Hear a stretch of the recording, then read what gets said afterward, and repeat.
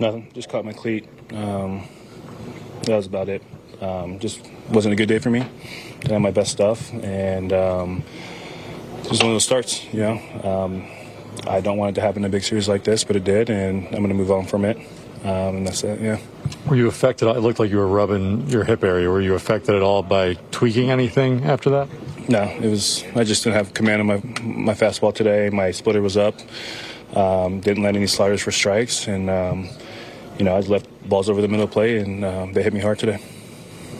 That's something you felt in the bullpen, like the lack of command, or when do you realize it's not? No, I mean, I thought I felt pretty good in the bullpen, but I went out there. My velo wasn't very good today either, and I was just leaving too many balls over the middle of the plate. I didn't do my job today. The bullpen had to wear it, which I'm not proud of at all. The offense still did their job and saw a lot of their pitchers today and scored 6 runs. And when you give up 8 runs, it's going to be hard to come back from.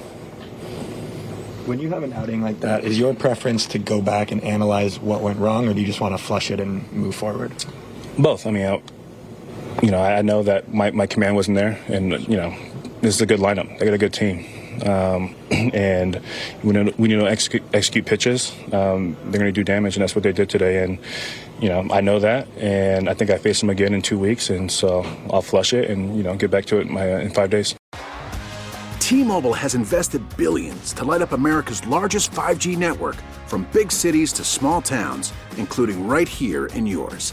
And great coverage is just the beginning. Right now, families and small businesses can save up to 20% versus AT&T and Verizon when they switch. Visit your local T-Mobile store today.